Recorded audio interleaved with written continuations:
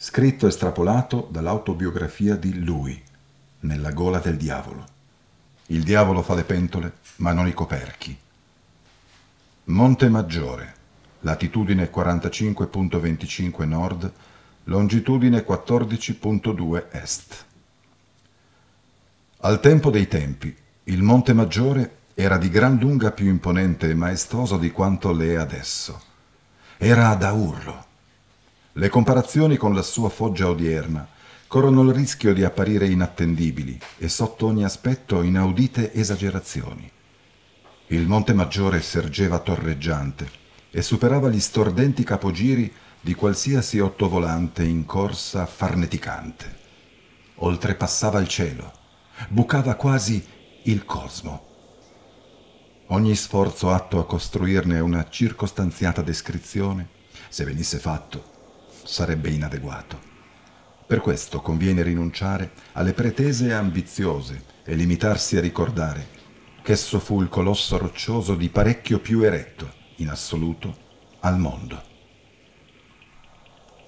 Le cime innevate che incroceremmo cavalcando al galoppo i pungenti spifferi dell'universo si presenterebbero, venissero paragonate alla sommità del Monte Maggiore quando era al massimo della propria elevazione, come irridibili fronzoli, simili a miserabili puntini catapultati a naso sulla mappa del creato.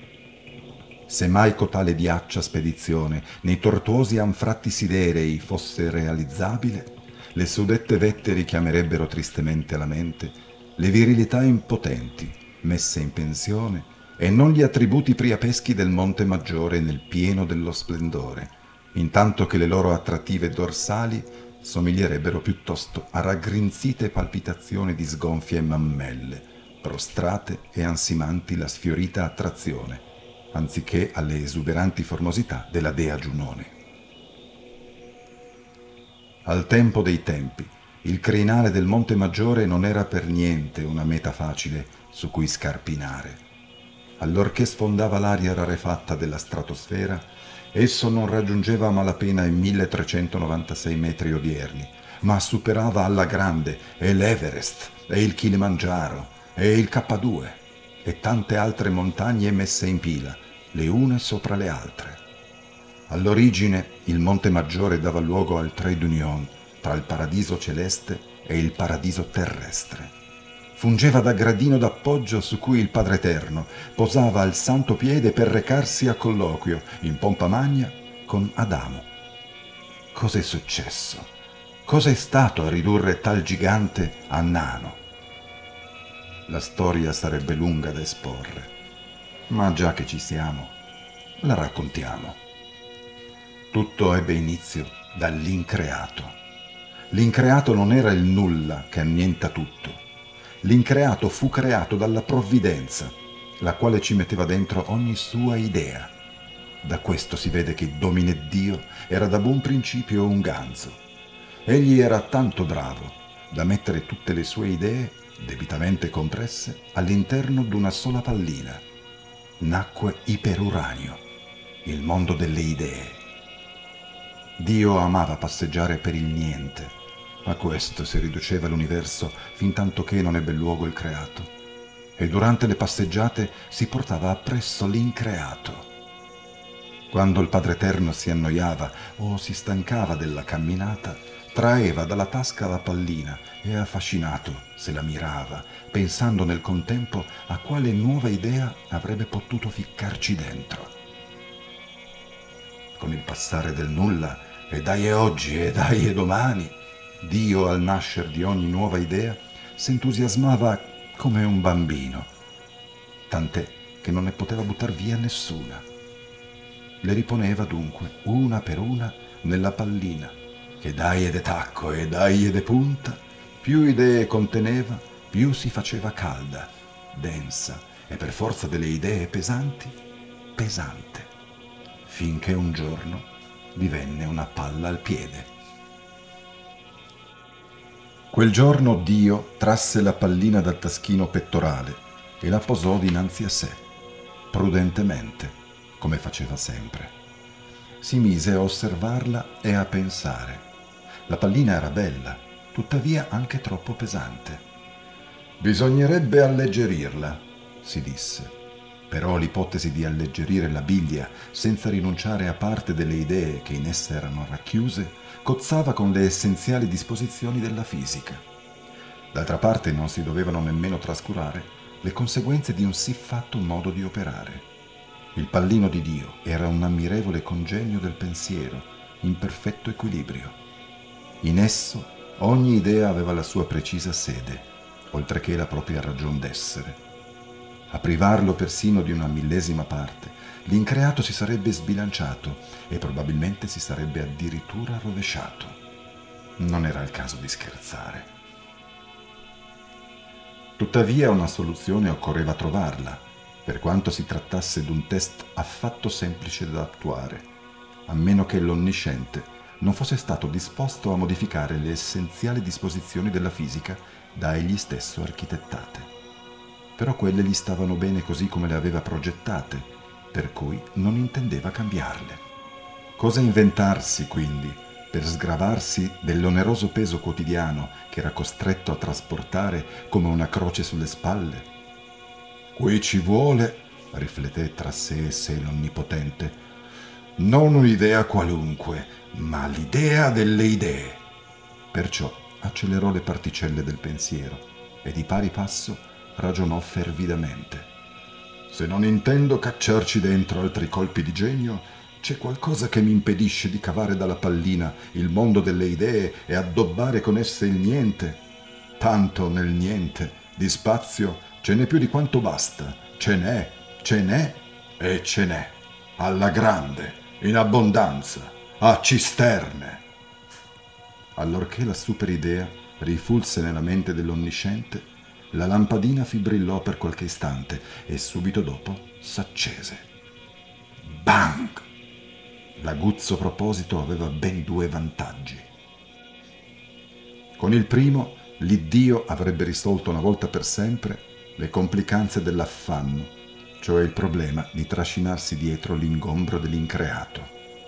Anziché starsene strette nella calca dell'angusta biglia, mediante la ponderosità della superidea, le idee si sarebbero infatti sparse in ogni parte del niente, rispettando, logicamente, la loro disposizione originale, solo riportata su scala enormemente più estesa. Il secondo vantaggio, dal canto suo, era ancora in maggior misura interessante, perché dalla trasmutazione dell'increato in creato, il Signore avrebbe ricavato un'esistenza ben agevole. Invece di girovagare nel niente a guisa ad un eremita disperato, egli avrebbe potuto volteggiare libero nell'universo, soffermandosi, ogni tanto, come un fringuello a piacimento, in quel luogo o in quell'altro, ruotando in mezzo ai multipli orizzonti cosmologici, senza doversi limitare ad ammirare dal di fuori l'originale opera, affastellata nel sobrio formato d'un pallino da taschino. Benché il Signore fosse onnisciente e onnipotente già da un bel pezzo, onde non tergiversare oltre nella frustrante e statica condizione di anima persa nell'inconsistente niente, onde diventare persino onnipresente, gli conveniva venire quanto prima a capo d'una mossa tattica che gli consentisse di detonare l'iperuranio e proiettare il mondo delle idee per ogni dove. Sì, d'addentrarsi nel pallino da taschino non valeva certo la pena, come se precisato non tanto addietro. Quello era caldo e denso e pesante. In una parola, inospitale. L'idea delle idee aveva tutta l'aria d'essere l'ispirazione vincente. Allora il nume divino decise di radunare le forze della mente, intendendole trasferire dal proprio sé all'increato, che intese detonare, con l'immediato contatto d'un raggio a spire simil laser. S'accinse pertanto l'Altissimo ad infilare la superideona nel boccino. Però dacché quella era talmente ingombrante da non potervi entrare con la semplice vigoria della mente, le energie da incalanare per filo e per segno dovevano essere, per spuntarla, immani perfino per il Signore onnisciente e onnipotente. L'egli tuttavia non si dette per vinto. Pigia a pigia, dandoci dentro di punta e di tacco, vinse al fine la sfida col sudore della fronte che gli offuscava la vista. Ad un tratto, in un microscopico attimo, l'ultramillenario vuoto silenzioso del niente fu stravolto da un fragore assordante, del quale addirittura l'Eterno rimase sbigottito. Così ebbe inizio l'inizio infinitesimale del creato, arrecato dallo scoppio del Big Bang. Il pallino, non disponendo dello spazio adeguato per accogliere in sé, nel già contenente, l'idea delle idee, evidentemente non poté che deflagrare. Iperuranio si espanse nel niente e da quel preciso istante al portento fu possibile vagare svincolato dall'impiccio dell'increato. Letizia celestiale, a ritmo rock'n'rolleggiante. Il creatore guardò quanto aveva appena fatto. Si ritenne pago. Poi, a 10 alla meno 43 secondi dal Big Bang, diede l'avvio allo spazio-tempo. A 10 alla meno 6 secondi dal Big Bang inventò gli hadroni. A 10 alla meno 4 secondi dal Big Bang fu la volta dei leptoni. A 1.000.000 di anni dal Big Bang assemblò un protone a un elettrone e mise al mondo l'atomo di idrogeno. A 1 miliardo di anni dal Big Bang gli si manifestò l'idea delle protogalassie, che in avanti rimaneggiò, dando origine alle galassie. A 3,7 miliardi di anni dal Big Bang mise a punto la Via Lattea. A 8,7 miliardi di anni dal Big Bang tirò fuori dal cervello il sistema solare, al cui centro sistemò il Sole. A 9,2 miliardi di anni dal Big Bang secernè il pianeta Terra.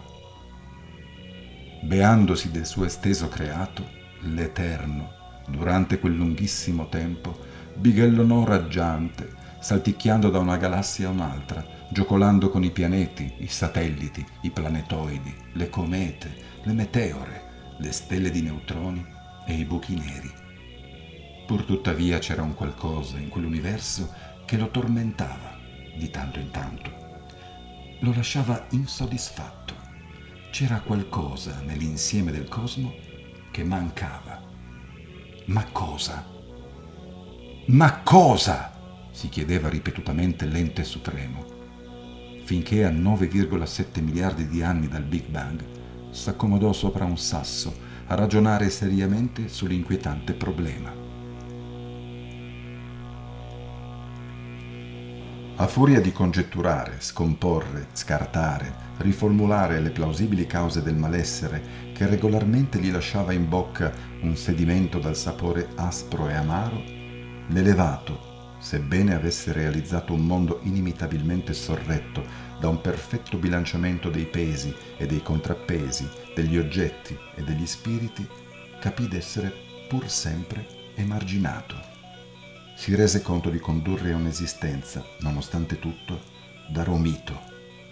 Il creato da egli stesso avverato era magico, allettante, seducente, maliardo, suggestivo, fascinoso, mirabile, sublime, ma considerato che risultava sprovvisto di vita, scarseggiava di senso. Ecco dove stava l'inghippo del disegno divino. L'universo, al momento, era ancora incompleto, incompiuto. Qui non si sta biscettando d'un difetto di poco conto e nemmeno d'uno di quelli dalla facile soluzione. Pensaci bene, spettabile lettore. Questa volta al Signore non bastava introdurre semplicemente una superideona entro una singolarità gravitazionale e mettere in moto il Big Bang. In passato il buon Dio aveva scagliato nel niente la materia inanimata della pallina pirotecnica, con sforzo immane coronato dal pieno successo. Ma stavolta no. La musica è ben altra e richiede di conseguenza ben altre note.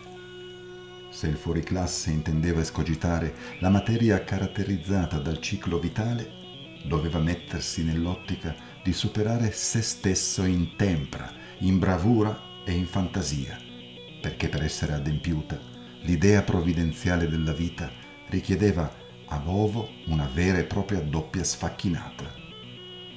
Benché si valutasse onnipotente e onnisciente, all'onnipresente luminare risultò subito evidente che aveva bisogno, per non schiattare nel corso della messa in opera d'un progetto così importante, di abbondante combustibile, onde sviluppare un bel fuocherello e di 6 giorni perlomeno di duro lavoro, più uno di meritato riposo. Prima di effettuare qualunque evento, doveva però optare per un luogo buono dove collocare gli organismi biologici respiranti. Dio si guardò intorno e tutto intorno gli girava il sistema solare, giacché il sasso su cui era seduto era per certo Mercurio, il corpo celeste dalle dimensioni modeste e il più vicino al calduccio della stella Sole. Sulle prime, il virtuoso dubitava che nel sistema solare ci potesse essere un pianeta calzante, senza apporvi apprezzabili migliorie, alla semina dell'idea della vita. Perciò quasi quasi stava per spostarsi in un'altra parte del creato, se non fosse stato che nell'ultimo giorno siderale mercuriano aveva passeggiato più del dovuto, pur avendo facoltà illimitate. Dio sentiva le gambe stanche. Decise quindi di restare, ma di favorire uno dei pianeti gassosi, Nettuno, Urano, Saturno oppure Giove, era fuori discussione.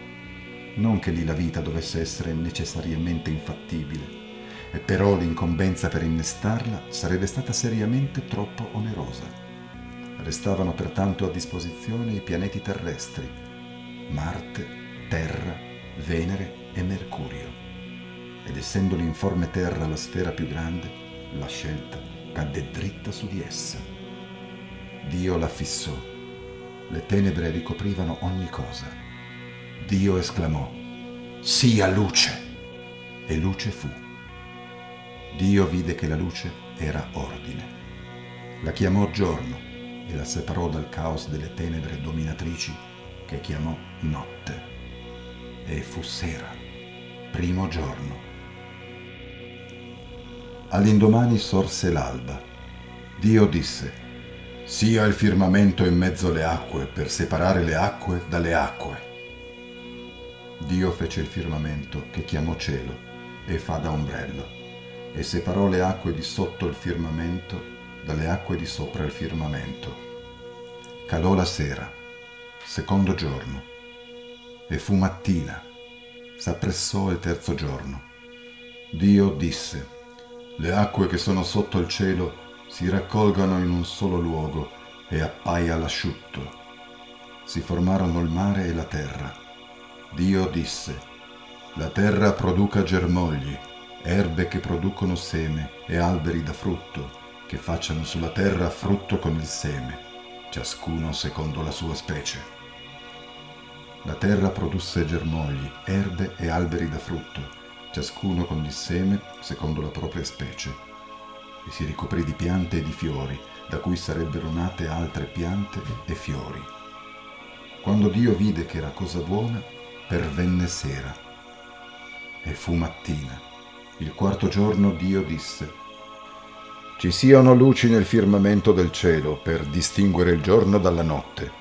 Servano da segni per le stagioni, per i giorni e per gli anni, e servano da luci nel firmamento del cielo per illuminare la terra». Dio ripeté: «Ci siano luci nel firmamento del cielo per distinguere il giorno dalla notte. Servano da segni per le stagioni, per i giorni e per gli anni, e servano da luci nel firmamento del cielo per illuminare la terra». Eppure nulla accadeva. Dio si chiese: «Che non mi sia contratto ad appocaggine». E da seduto si levò sulle robuste gambe. Facendolo, osservò levarsi assieme a lui, in egual modo, un'imponente zona buia che adombrava gran parte della Via Lattea. E lì si ricordò. A 8,7 miliardi di anni dal Big Bang, egli già aveva fabbricato le due luci grandi, la luce minore per regolare la notte e la luce maggiore per regolare il giorno, luna e sole. E se ora la luna e la terra non venivano illuminate dalle radiazioni solari, Ciò dipendeva dallo spirito imponente del Padre Eterno stesso, che, essendosi piazzato su Mercurio e controschiena al Sole, dei raggi ne impediva la corretta diffusione. Dio sorrise della propria sbadataggine e per non essere più d'impiccio solcò con un passo lungo la breve distanza che lo separava dalla terra in progress.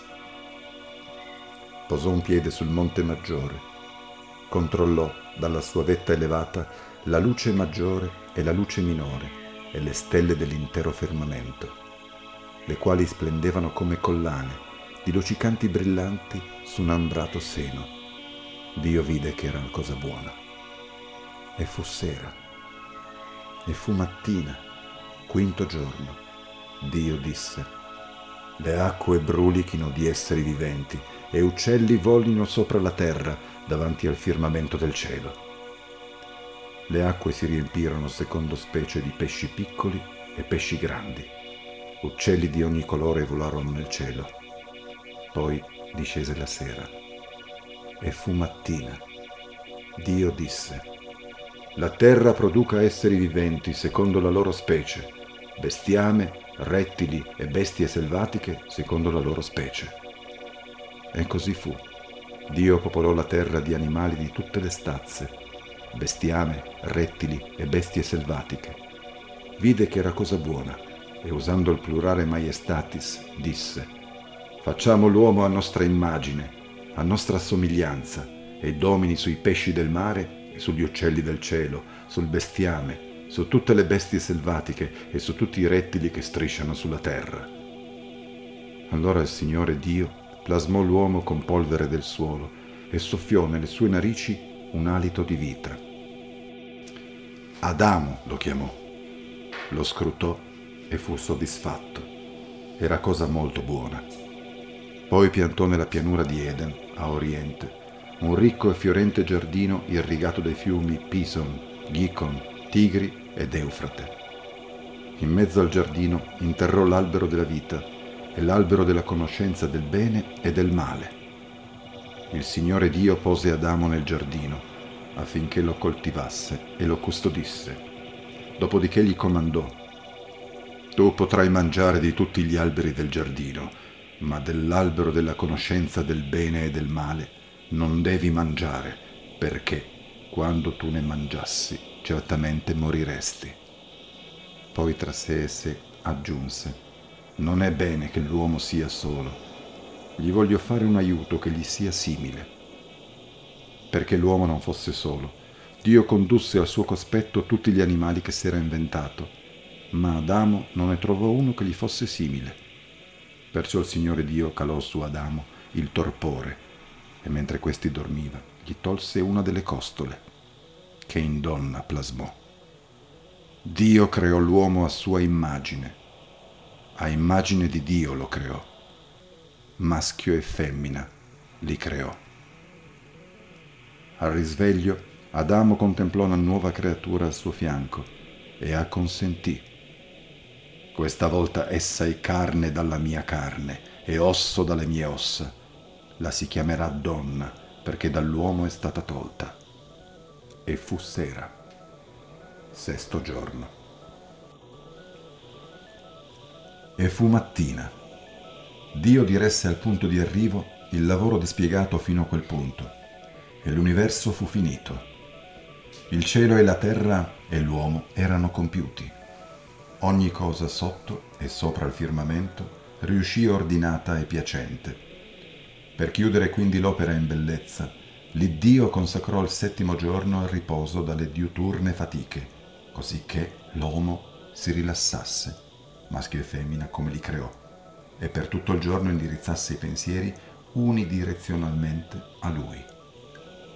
Adamo e quella proclive creatura che presto avrebbe partorito e sarebbe diventata Eva, vissero insieme dal primo giorno del riposo in poi, come una sola carne, amandosi e curando con giusta misura ogni cosa del fiorito Eden, nella più totale armonia con Dio e nella più assoluta intesa con gli altri esseri viventi parenti, nessuno escluso.